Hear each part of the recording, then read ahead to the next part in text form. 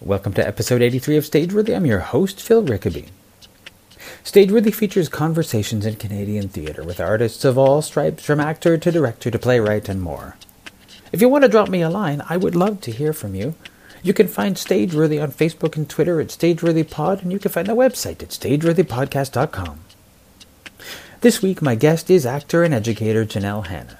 Janelle's first full-length solo show, Bad Baby Presents Rules Control the Fun, premieres at the 2017 edition of the Toronto Fringe Festival.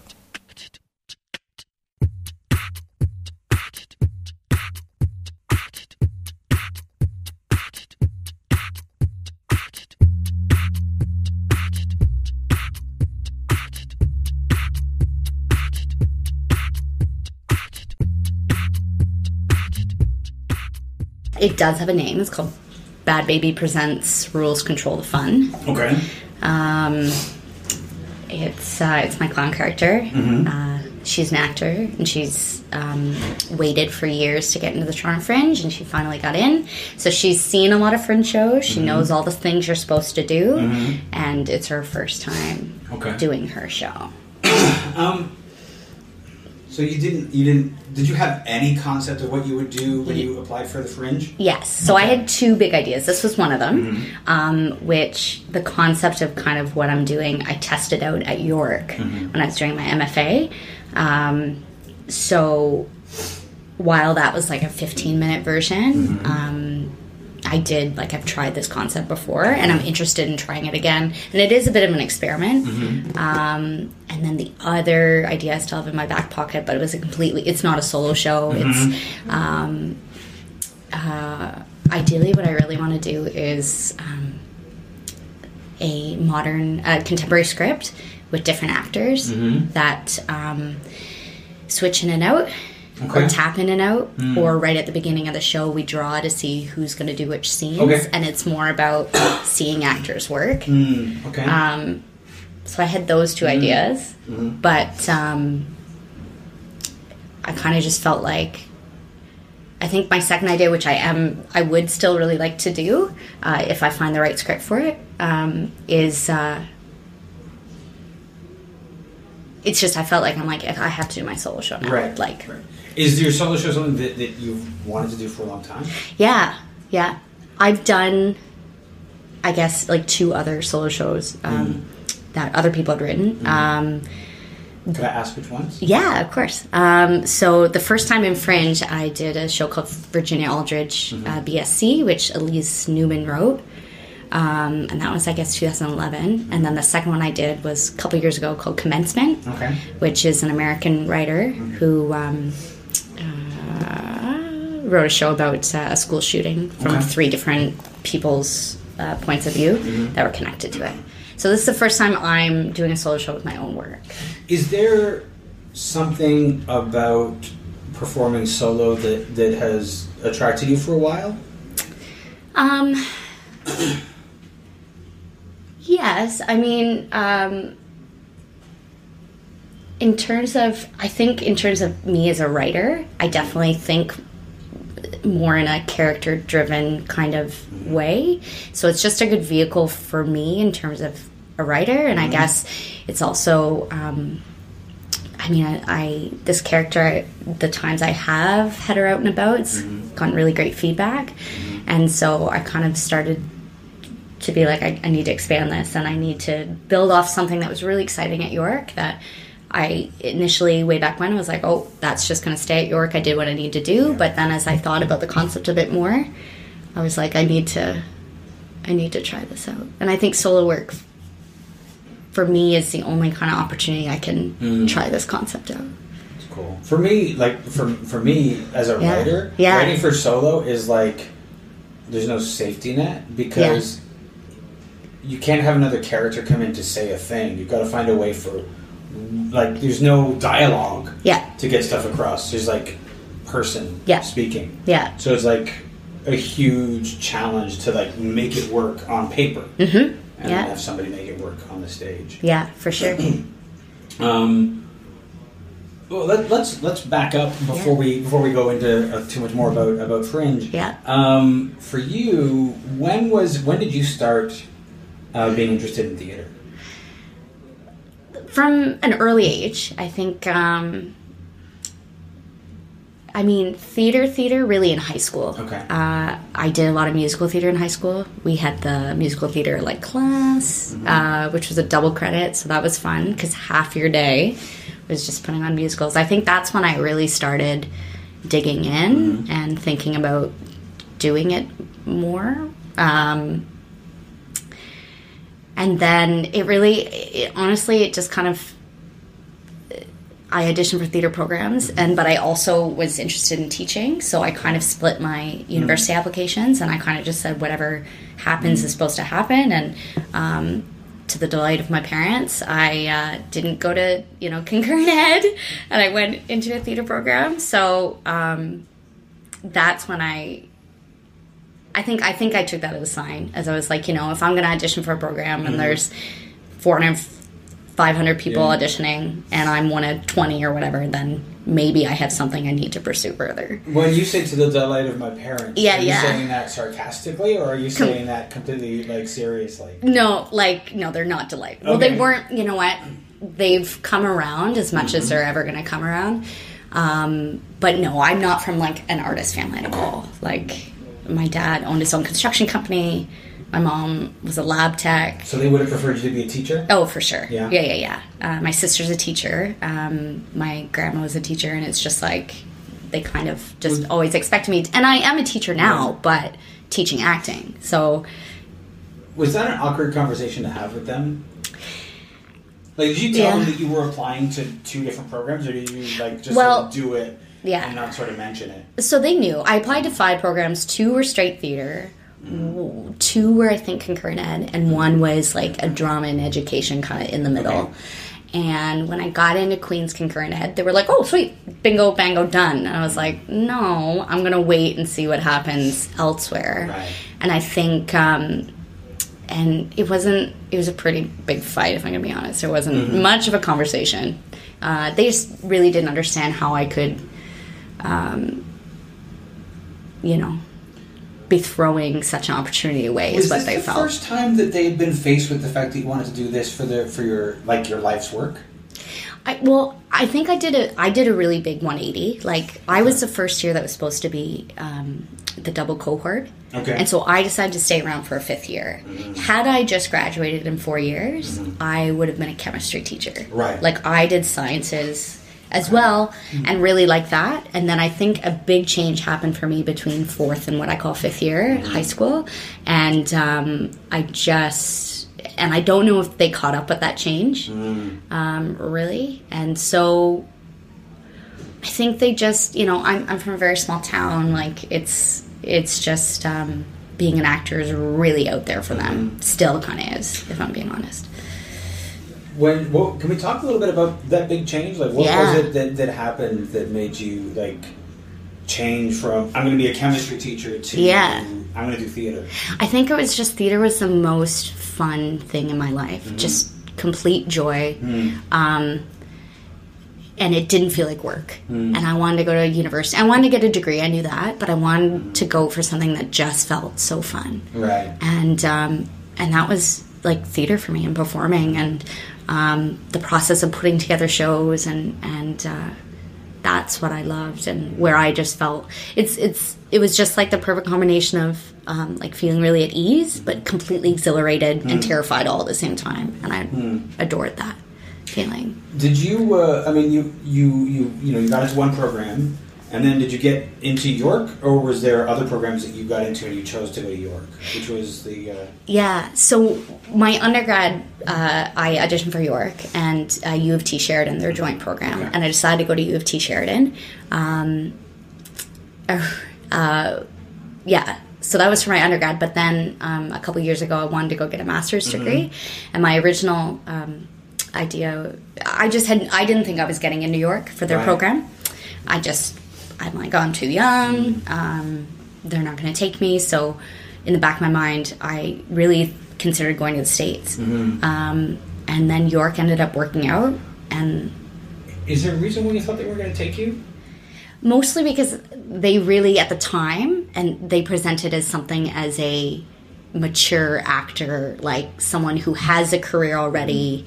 And I was 25 at the time, and I just was like, and I was, I guess, 3 years out of undergrad, maybe 4. Okay. And I was just like, there's no way they're going to take me. I don't have enough experience. And New York really wants people that they can ultimately work with outside of everything else. Right. They work with you in that audition, and they want, they want to see people that they can help as well, and that they are kind of their style of working with. But yeah, I don't know, I just didn't think, I thought I was too young. Yeah. Which I'm realizing is many things in my life I tell myself I'm too young for. Oh, really? Oh, yeah. Oh, really? Teaching as well. That's been a big, like... You're too young to teach? Is that the... Well, sometimes. Like, I think... And I've started to get over it a little bit. But it's difficult when, you feel like you're up against people who have so much more experience than you, teaching or directing or acting. And despite the fact that I love teaching and... I think I'm pretty good at it. It is something that, I have told myself too many times. I think it just holds me back. So I'm getting over it. But talking to you right now, I just realized that's the thing I tell myself. It's amazing that we all have these narratives that do hold us back. Yeah. And I think the important thing is to identify that you have that. Yeah. Because if you've never identified it, you can never manage to fight it. Yeah. But you got into the York program, and that was the MFA course? Yeah, yeah. Master of Fine Arts, or as I like to refer to it, the motherfucking artist? Yeah, or Master of Fuck All, but I like motherfucking artist way better. I think motherfucking artist is better than Master of Fuck All. It's so much better. It's just stick with that. It has a more positive thing. How long is that program, the MFA? Yeah, it's 2 years. And... talking about this concept of the solo show, at the end of your first year, you kind of decide what your thesis focus is going to be, and then you spend that summer researching in studio and, all the kind of, stereotypical thesis research you do in libraries and such. But then at the end of that summer, the first day back, you do this 15 to 20 minute showing of your research. First day back. So you spend the whole summer researching, hopefully, and then first day back before you start anything. And generally it's an open kind of presentation. Some classes decide to do it just them. We made it open to anyone. And you show 15 to 20 minutes, and it's your research. So it doesn't have to necessarily be polished. Right. There ended up being quite a lot of polish on ours, but so that's where I started with this concept. Okay. With my clown character. What was your thesis, if I could ask? Yeah, of course. My thesis was about embracing vulnerability in performance. It's, you spend the first year, they really, they tear you apart. They, you're throwing all this different kind of stuff, and you see what areas that you shy away from, I guess. And I realized I was hiding a lot when it came to being authentically vulnerable.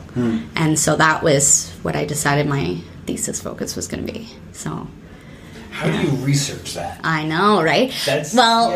It's interesting. A lot of my research wasn't what I would call theater research. Okay. So coming across people like Brene Brown and Elizabeth Gilbert and things like that. Brene Brown is awesome. She has a book called Daring Greatly, which is about vulnerability, which kind of became a big part of my thesis and a big part of the research I did.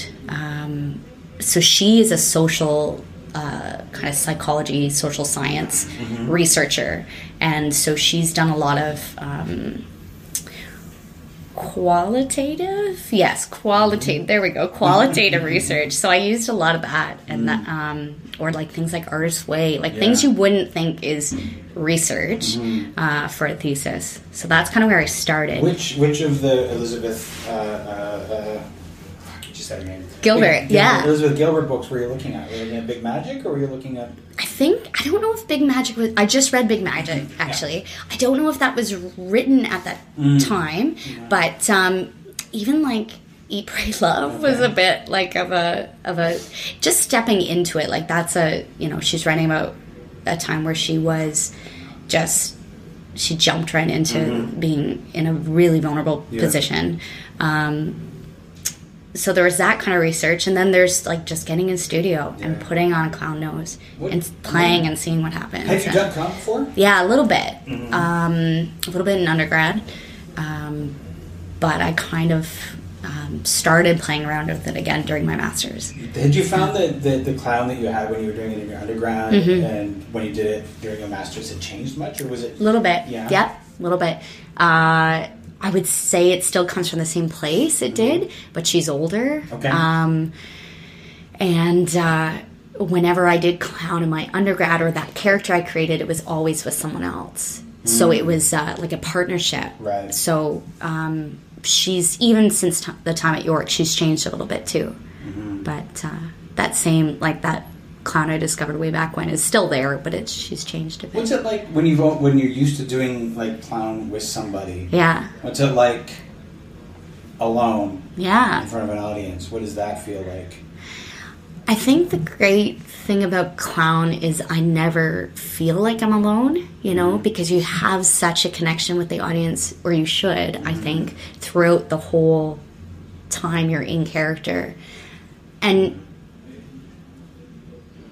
I think I feel this way about mask work in general, too. It can be so freeing, and just the things the discoveries you make and the things you can create when you're in a mask, I don't know, it's,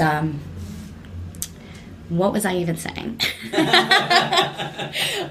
Okay, difference between, I think I never feel alone, even though I'm in solo work. Yeah. And a lot of, to do with my Fringe show and how I approach with this character is a lot of it's from the audience, too. I'm working with the audience a lot. I wouldn't say it's like totally audience participation, but they're definitely a big part of it, too.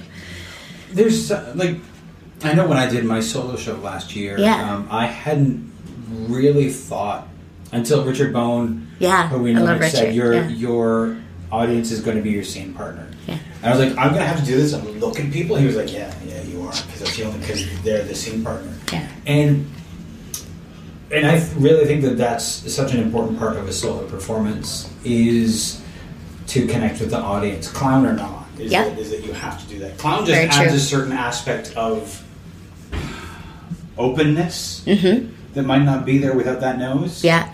But I think that there's something very similar about both aspects of that. It's very true. How was that experience for you, having to, was it something, had you done this character before, or was this the first time? This was I'd never performed that show before. Okay. And so it was like, the first day I felt like I was going to vomit, the whole day. Like the first day you had to do it, or first rehearsal? First rehearsal, maybe a little bit vomit as well. But not so much as having to perform it. First day performing it, just was not the best. It was a good day, but it was really sort of. It's tough. Yeah, it was tough. Yeah. And truth be told, that first time I could not look at the audience. I cheated. Yeah. I looked between them. Yeah. I looked between them and faked it. Mm-hmm. The second show is when I'd gotten past, I did it and I didn't die. Yeah. It was the second show where I was talking to the audience, making eye contact with people I could see. Yeah. And reacting to what they did. Yeah. And it was so freeing. Yeah.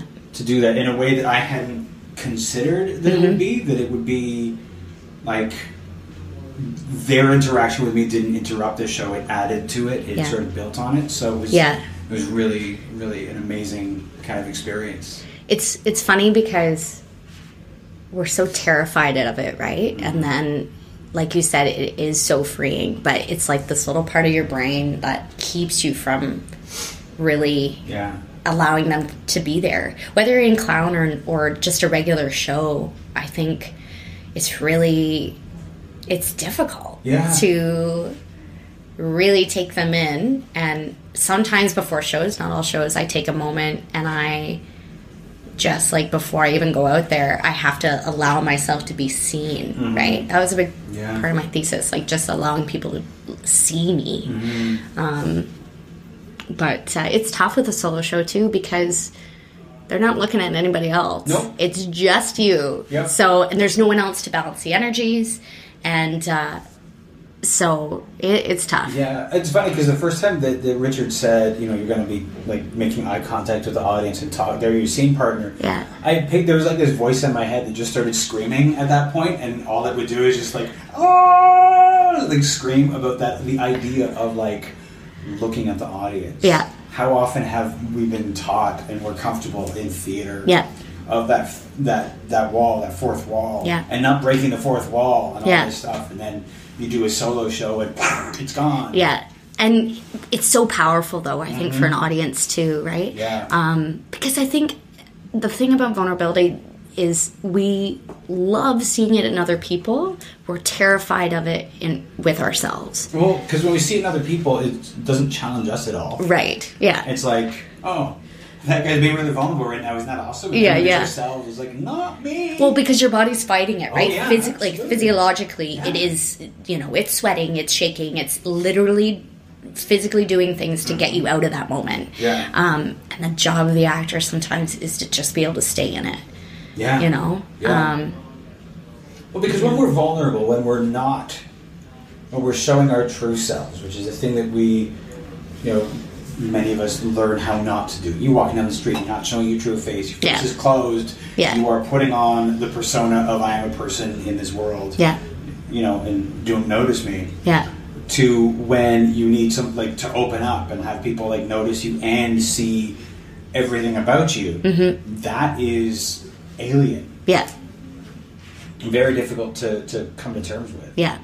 Well, and also, too, we live in a world where, like, a lot of things are edited and curated. Yeah. So, yeah, we're not walking around being like, here's my stuff. No. No. Yeah.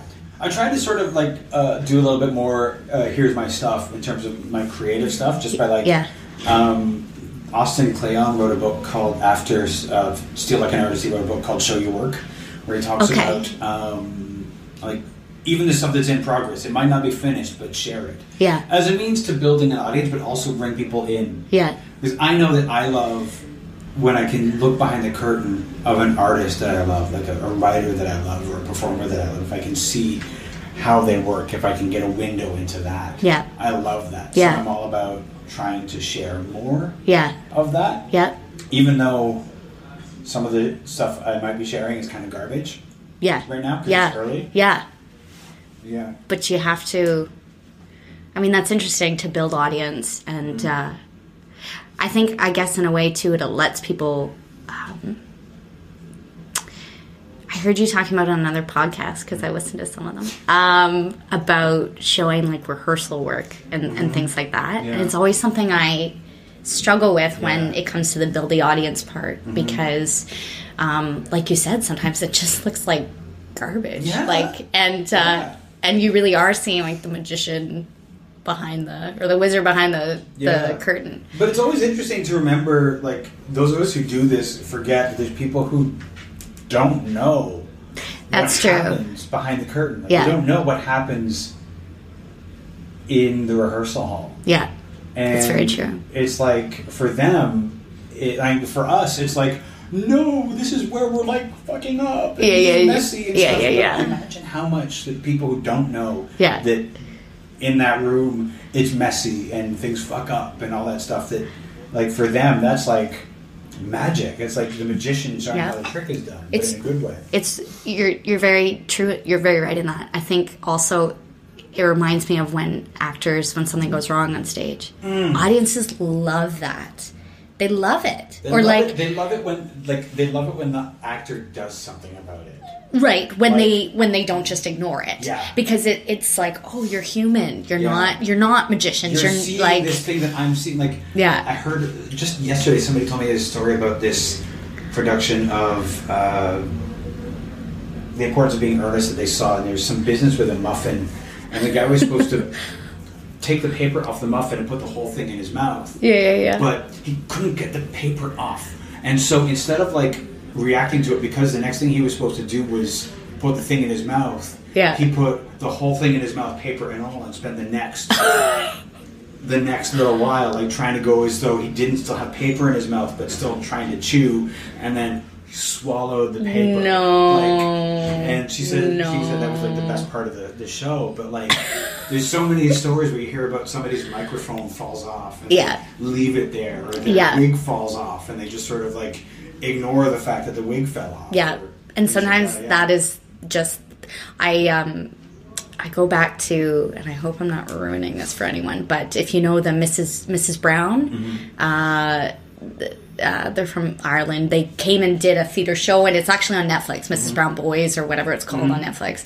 But they actually have a moment built into their show where it looks like they screwed up, but it's rehearsed. Right. It's intentional. The audience dies for that moment. They do. Yeah. And it's so interesting that they recognize that and then put it into the show as something regular, and they just act like it's happening every time when it's rehearsed. It's part of the show. But the audiences love, because when something goes wrong and you react to it, it's an acknowledgement that we are all in this room together. This is happening right here, and this will never happen again. Yeah. Audiences, like, when that stuff happens, you will never see an audience more forward on their seat. Exactly. To see what's happening. Yeah. It's exciting. Such an immediacy, which I think maybe that's one of the reasons, I enjoy clown so much is because you are right there. You can't let, things go by and not notice them. Yeah, like, exactly. it's part of it. It's more problems are just increase everything in clowns. So, I like that immediacy, and it's tough for me to talk about the concept of the show without giving it away. But I certainly don't want, and I'm not going to. But that feeling of immediacy is something I'm really playing with, and I'm excited for a fringe audience to see how they react to it. I suppose. I don't know if you mentioned your clown's name. Bad Baby. Bad Baby. Yeah. Clown's name. Yep. Yeah.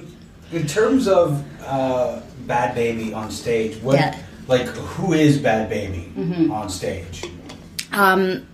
Well, she thinks she's a really good actor. She just hasn't been given opportunities. So she has a love for theater. She's seen a lot of theater and a lot of fringe shows, and like I said, she knows like everything you're supposed to do in a fringe show because there are rules, and she knows them all, or she thinks she does.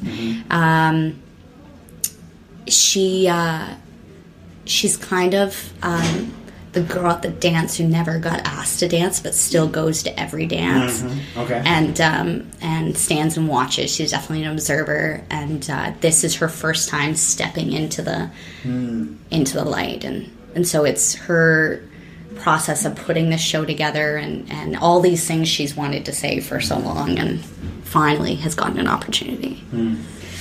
So, I mean, you did some clown, a little bit of clown in your undergrad. Yeah. And then you did a little bit more in your, when you were doing your motherfucking artist. Yeah. What was it about this clown in particular that made you want to explore it more and like build a show around it? Yeah, it's a great question. I think, I hate to go back to like stuff we've already talked about, but again, I mean, if I'm being selfish, for me as a performer, it feels like I don't have a filter with her. She's kind of the absurdist like voice that I wish, I guess, Janelle had more confidence to show to the world a lot of the time. So, she gets to say things that I'm kind of dying to say. In terms of, I think, what she can bring for other people, because it's not just about me. She's just really likable. She, I think she has a quality that you can really connect with. The underdog, the person who never gets picked for the team. I think we all walk around in some version of our life and feel like that. Yeah.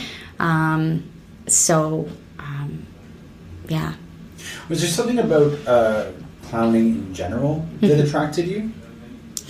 I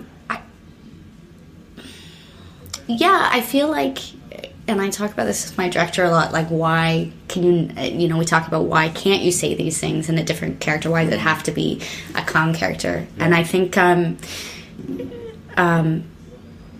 because it is that immediacy with the audience that you get, that also, for me as a performer, we talked about hiding a little bit. I can't hide in a clown character. You can't. Yeah. Which is interesting because you are wearing a mask. Like, it's a small form of a mask. It is the smallest mask. Yeah, it is the one that for some reason makes everybody feel the most vulnerable. Yeah.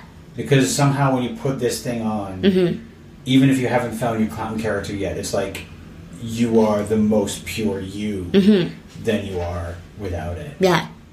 And in a weird way, it's like I can't hide with her, and yet I feel such a comfort with her that it is almost I get to spend the majority of the show in my comfort zone until I rid myself of that. Dun dun dun. But yeah, I can't remember your question. Neither can I. That's the beauty of a conversation. Now, as you've been putting this show together, you've done other Fringes before. You've produced for a Fringe before. Yeah. Are there things that that you wish you? I mean, obviously, this is going to be like a stupid. Yeah, of course, there are questions.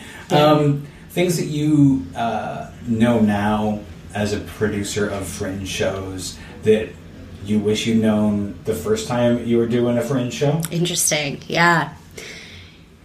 I not producing, but I think this is my 5th time doing Toronto Fringe.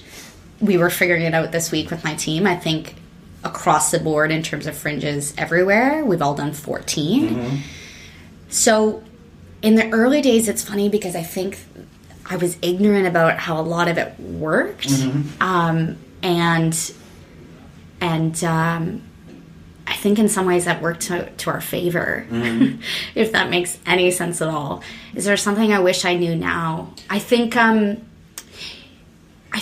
you have to really think about how you can connect to your audience and how, outside of a purely like we need bums and seats kind of way, you want to think about how are you connecting to this Fringe audience? What is it about your show that they are going to be able to get on board about? Yeah. And that is super important in a Fringe show. Yeah. Like, because there is a lot for people to choose from. Yeah. So what is it about your show that people should, like, what is it that makes your show unique? Yeah. Somebody should come and see. Yeah. And I think, because I know you have experience with Fringes outside of Toronto, which I would, love to ask you about too, because I don't, and that's one of the reasons I want. I'm hoping this show in the future I can tour it a little bit.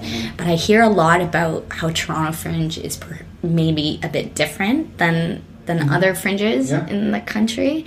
Not always in the best way. I think.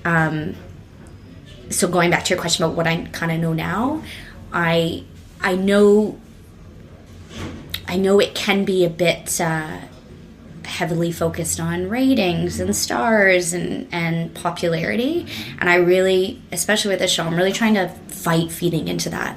So I think maybe when I was younger, I felt like I was chasing that a little too much in terms of the work I was producing or helping produce or in. Yeah. And now I really am, because I think Fringe at its core is supposed to be an experiment. It is. It's right? Yeah. It's a safe place to try things. That's what it should be. Yeah. And I feel like Toronto Fringe, a lot of the time we forget that. And there's so many other things. Toronto Fringe has a tendency to focus on first off, on the local stuff. Right. But also on what will be the next Kim's Convenience, or the next The Kink in Her Hair, the next my mother's Jewish Wiccan lesbian wedding. Yeah. What will be the next big thing? Yeah. And so that's what Toronto Fringe seems to be looking for. And so I think because of that, there's less. Maybe it's still there, but I feel like people feel like they can't experiment quite as much. Right. At the Toronto Fringe. You kind of have to have a polished. It's got to be polished. Ready to go. Yeah. Less experimentation. Yeah. I think, which is unfortunate. Yeah. But It is what it is. Yeah. And don't get me wrong, I love Fringe. Me too. I love Fringe. Yeah. I do think that Toronto Fringe could be better. Mm-hmm. Not just like, because I think the shows that happen are better. I think that Toronto Fringe as an entity can be better. Yeah. But I love Fringe. Me too. And it's like my Christmas. There's two things in the year I really look forward to: Toronto Fringe and Nuit Blanche. These are the two things that my calendar kind of revolves around. Yeah. So that's the kind of thing that I'm looking for. The funny thing is that the Star, I mean, everybody who doesn't get 5 or 4 stars hates the star rating system, and everybody who gets those stars, I don't know if they love it, but it's like it's the easiest way to say on your poster, this show got a good review. Yeah. But it's messy. It is messy. It's very messy, and yet, you know, it is a way to draw people in, right? Exactly. And it's a quick way. You know, this opens up a bigger conversation about, you know, theater criticism and all that kind of stuff, right? Let's go. But well, because how do you break down a show into a star, you know, and to wrap up an entire show and what it's trying to do and its message and et cetera, into a star. Star ratings have become sort of a thing. Generally, people expect to see that for movies. Yes. Yeah. And so because we expect to see it for movies, we expect to see it for other forms of entertainment, like theater. Yeah.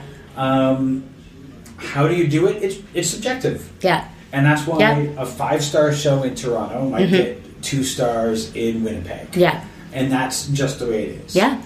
Because it's completely subjective. Yeah. But it's like when you have the opportunity to build an audience without benefit of those stars, because that first weekend before most of the reviews come out, everything is a blank slate. So it's you true. have technically you've got, I don't know if it starts on Wednesday or Thursday, probably Thursday. You've got Thursday, Friday, Saturday, Sunday, 4 days to try to get those bums in seats, get buzz around your show without the star rating. Yeah. Yeah. How you do that is the question. Yeah. What are you guys thinking about for, like, how do you guys make your splash? Do you know? Have you thought about that? We definitely have. I mean, word of mouth and buzz is definitely something we've talked a lot about, and how do you encourage people to get on board with your show? And I think a big part of that for me is just the show itself and some fun things we're doing around our show as it relates to Fringe, and because it's a character who is putting on a Fringe show for the first time, we hope, I mean, people will, because like you said, you love Fringe, I love Fringe, it does have this warm place in a lot of people's hearts, and we hope that will actually really help. But it's a different kind of strategy, certainly from like media publicity kind of standpoint, than when you produce on your own outside of a festival format. And there's, I think, pros and cons to both. Yeah. But yeah, it's funny you say blank slate. That first weekend is a blank slate for everybody. I mean, there are a few known entities, like if Peter and Chris are in town, if Sex T-Rex are doing a show, then you know, like, those shows, they have a following. Yes. Jem Bowles is in town. You know, those guys are fine, but or they are a particular draw, but everybody else is like, well, yeah. Who knows? Well, and I think part of that is how you market your show. What you put in that Fringe program, because there's going to be certain people who maybe go through that Fringe program and are like, oh, I love clown. There's not a lot of clown stuff. I'm going to that. Or the opposite of that is also true, right? Yeah. Which I get. So it's tricky because, and you know, we're in the process right now of explain this show in 100 words. It was like, oh, okay, which is tough, you know, and tough to explain what in a way that will grab people and says what you want to say in only 100 words, and so. The Fringe program just generally is like one of those, like, it's a difficult thing to write for. Like, how do you encapsulate your show in 100 words. Yeah. In a way that makes people, number one, want to come to the show, but kind of know what they're getting in the show. Yes. Because people want to know, like, what are they getting in the show? Just like movie trailers exist so that we get a sense of what we want in the movie. Yeah. So I think having some kind of hook, you know, whether it's the style you write it in, we're kind of leaning in a direction that it's written in a style that the show is also written in. Or whether it's just the topic of your show. Like, you know, I think about that musical about, like, the first thing that comes to mind is that musical about Marineland, right? Like, everyone loves Marineland. Like, whether it's the topic or what your show is about that hooks people, you have to find something. Yeah. And then you run with it and you hope it works. Yeah. You know? Yeah. It's like, the French program also is like, it's like, how do you stand out? Not just with, like, you've got to choose the right imagery. Yes. You've got to choose, like, are you going to advertise in the program? Yeah. Because that actually does help. I know that I am more likely to see a show that has an advertisement in the Fringe program than I am to see one that's not. I'm so glad we put one in. Because we talk about this a lot. The thing is, because on the one hand, it's like, well, do we need it with the age of social media? Like, but the thing is, with the program, you're going to hit people that you're not hitting on your social media in your networks. Yeah. So it is opening it up to people who won't be seeing your Facebook or your Instagram or whatever. Yeah. And also, it just goes back to psychology. Like, the more we see something, the more we like it. Like advertising, you know? Yeah. So the more you have your images out there and about, like, it just helps. Yeah. So, yeah. Yeah. So, I mean, we're recording this in the end of April. Okay, I'm glad you mentioned that because I was like... No, because, I mean, I want to be clear. But, I mean, people are going to be hearing this pretty much like right before Fringe. Right. So, at this time you said that you're like 80% finished the script. Yes. And what is the process of writing a clown show like this? Right. Like, is it a lot of like actual writing, or is it a lot of like improvisation and then transcribing? How do you write this show? Yeah, it's a bit of both. And the times most, like, if I'm gonna look at myself as a writer, most of my writing in my life has been for a character, has been for my solo performance. And I kind of let every process be what it needs to be. This one in particular, as I said, I had the concept already. So I had, like, you know, the skeleton, if you will, right? And then I had some of the meat from doing this character in previously. And then I somehow, because what I said at York is not the same thing I'm saying in Fringe. I'm saying, because I don't need to say what I said at York, you know? So then it's like, okay, I have the concept, I have some of the bones and muscles, and now I have to, like, put in the veins and the blood vessels and all that kind of stuff. I don't know where I'm going with this analogy. That's right, but, and, like, the heart. So that's been tough. It hasn't been a linear process. A lot of notes, a lot of playing notes, and then trying to come back to, you know, the keys. But I've just kind of let it be what it's going to be, which I never, like, a few years ago, I would have been very, no, I have to, you know, do it a certain way. And, I think that's the right way to approach it. Like, it can be a right way. Because each thing is different. I remember hearing a story, you know, I'm a big fan of Neil Gaiman, the writer. And he tells a story where he was, after he was writing American Gods, and he had this epiphany, and he was like, this is how this is done. And then he thought, this is how you write a novel. You do this. And he spoke to his agent, his publisher, and they were like, oh, Neil, you haven't figured out how to write a novel. You just figured out how to write this novel. Right. And it's like, you just have to figure out what is the process for each thing that you're writing. Yeah. And that can be difficult to know. Like, there's trial and error that goes into that. For sure. And I'm sure there's, you know, again, I'm pretty new to the whole writing thing, so I'm sure there's people who do have, I know what works for me, and they do it every time, and they're successful with it. Maybe one day I'll get to that point too, but I kind of, right now, it's more freeing to let it be what it's going to be right now. I think that's super important because there's sort of like a voice in my head that says, like, if you have a process that works for you every time, then maybe it might be stale. Yeah. Because that's always my thing. It's like, I don't necessarily want to repeat what I'm doing. I don't want to be stale. Yeah. So I want to find different ways of doing it. Yeah.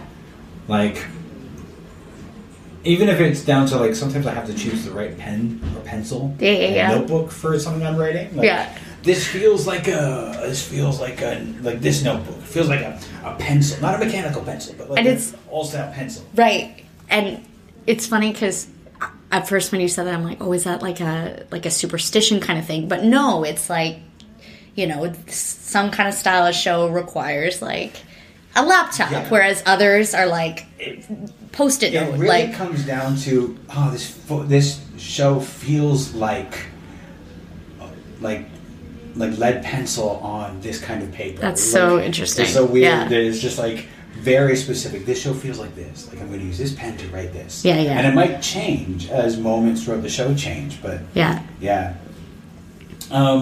So do you know what venue you're in yet? We do. Yeah, we're in the Annex. Oh, that's a great space. I love it. I haven't worked in it, but I've seen lots of shows there, and it was our first choice. I haven't worked in that venue in a very long time, but I have always had a soft spot for that venue. Yeah, I adore it. Yeah. So, yeah. Now that you know the venue, have you had to adjust any of the ways you're thinking about staging? A little bit. Because that stage is pretty unique. Yes, for sure. You've got this, so if people don't know, it's a staircase on either side, and you're kind of in a thrust, like with 3 sections of audience.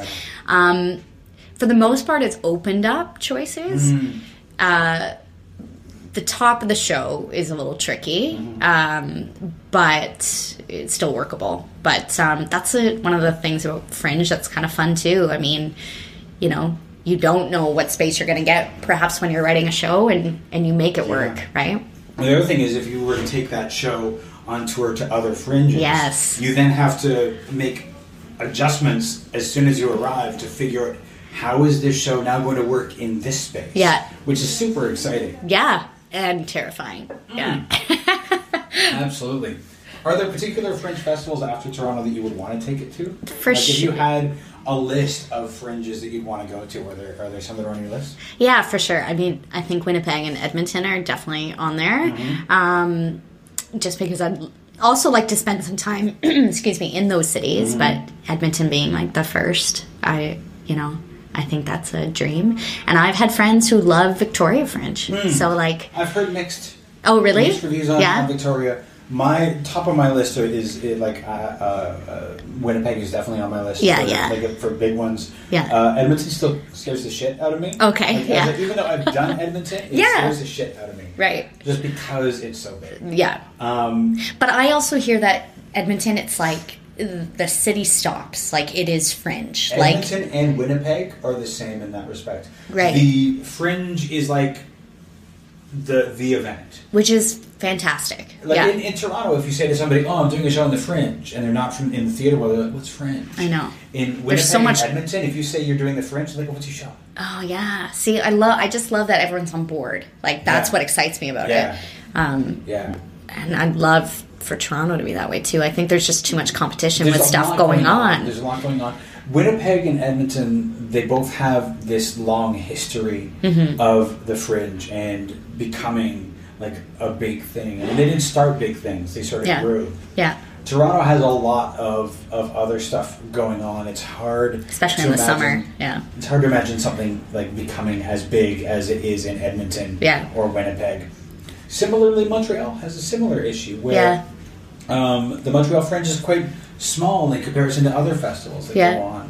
Partially because on one side is the French Music Festival, and on the other side is the Jazz Festival. Right. And so you're sandwiched in between these two massive festivals. It's hard to be a thing. Yeah.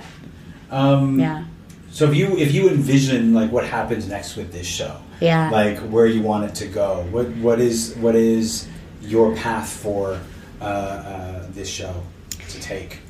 Great question. Well, we're going to get picked up by Mirbish, and then Soul Pepper's going to tour us. I I think Fringe is going to be a really great experiment. Mm-hmm. I want to figure out how a general audience reacts to it. Mm-hmm. I suspect I'll do some rewriting probably after that. Mm-hmm. But I would like to tour at different Fringes. We're going to apply for Next Stage, which we'll see what happens there. Mm-hmm. But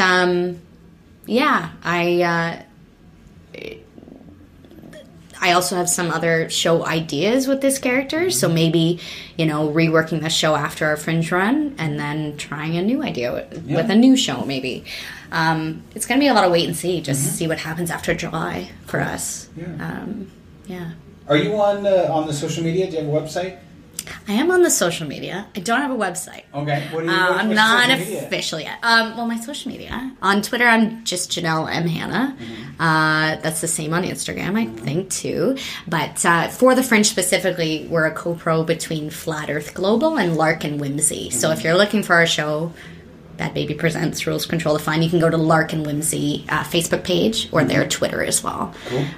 Which is where you'll find most of our stuff. Did you recently discover Snapchat? Because I've been seeing some stuff, which is, it looks like you've been a little confused and just having some fun experimenting with stuff. Yes. What made you what made you try Snapchat? That's a great question.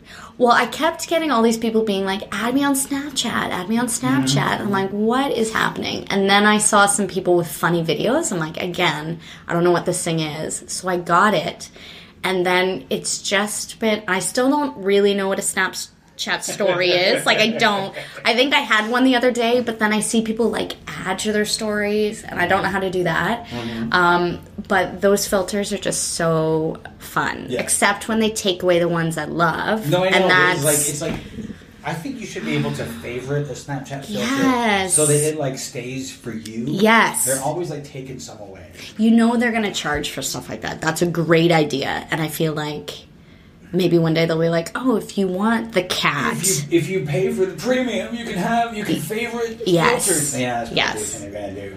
I also, with it, I've also thought about Instagram today in terms of they have live and Facebook Live, which is I don't know how any of that works. Well, I mean, Facebook and Instagram Facebook owns Instagram, so you'll notice that. I didn't even know that. Yeah. So that's why all of a sudden Instagram has live because Facebook has live. Instagram has stories to combat to fight against Snapchat stories, and now Facebook has Facebook stories. So it's all of this stuff. It's a lot, and I'm confused mostly by it. Yes, but one should only do what one really understands. Yes, but I mean, play with stuff. Oh yeah.